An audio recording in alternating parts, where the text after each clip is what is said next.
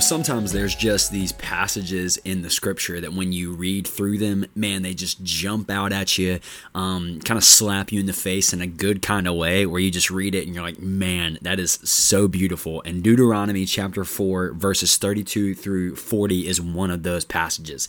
Man, it's so good, and it's just talking about how faithful the Lord's been, what the Lord's been doing, and all these things, and then it gives a big reason why the Lord has been doing this. I want to try to do better about this during, as we're kind of revamping the Point podcast a little bit, kind of getting back in the flow of doing it. I want to give you a reason, or maybe a good helpful tip when you're reading the Bible. We say these things a lot, like read the Bible slowly, ask questions when you read the Bible, picture it. Here's just a good kind of nugget to kind of pick up on and notice when you're reading the scriptures. If you have your Bible, if you're just listening, Deuteronomy chapter 4, verse 35 says this. It says, "To you it was shown." Now, this is kind of everything, right? If you go back and read, he calls back on the 10 plagues, how God brought the people out of Egypt, how God's been faithful, all these things. And so when he says, "To you it was shown," he's really talking about the power of God that brought the people out of Egypt. That's what he's talking about. So to you the 10 plagues was shown, verse 35, "that you might know that the Lord is God. There is no other besides him."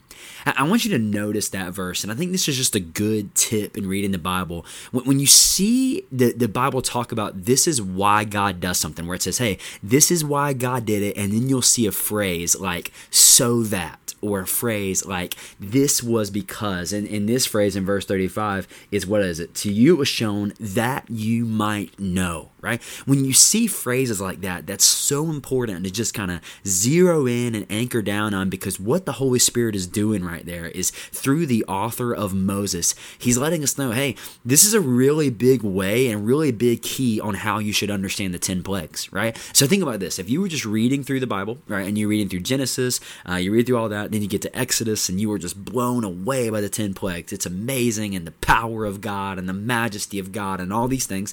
You read Exodus, you read Leviticus, Numbers, and then you get here and you read this part. Right? And you have the 10 plagues in mind, which this should be helpful for those of you who came to camp with us, but you have the 10 plagues in mind. You know about the power of God and the majesty of God and all these things. Does this verse not help you understand the 10 plagues better? I think it does, right? Like this verse that says in verse 35, "To you it was shown that you might know that the Lord is God and there's no other besides him." It's almost like if you can imagine like a lock that has a key, right? That this verse almost provides as a key to unlock, man, really the meaning of how we should understand the 10 plagues, right? How we should understand what God did. Now, is it crazy faceted and crazy deep about what God did? Absolutely. But here is something we know beyond a shadow of a doubt we should learn from the 10 plagues, because Deuteronomy 4 verse 35 tells us this is what we should have learned. That we should have learned that God did all these things that you might know that the Lord is God and there's no other besides him. So God is basically saying here through his word, hey, I did all this so that you would know that I'm God and that there is no other God like me.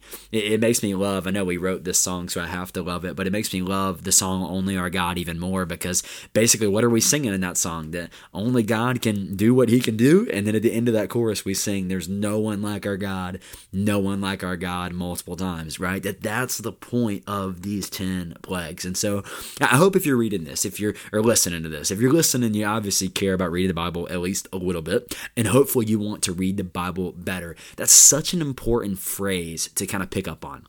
Whenever you see in the Bible where it gives off a list of things that God has done, and then you see a phrase like "so that," or "that we may know," or something like that, that's really important, because it's the Holy Spirit bringing some clarity into saying, hey, here's how you understand these events. And here we have a big picture of the 10 plagues. Why did the 10 plagues happen? Because remember, Moses in this sermon is reminding people of their history. So why did the 10 plagues happen? That you may know that the Lord is God and there is no other besides him. So truly, students, there's no one like our God. I love you. Hope you check in tomorrow to listen up.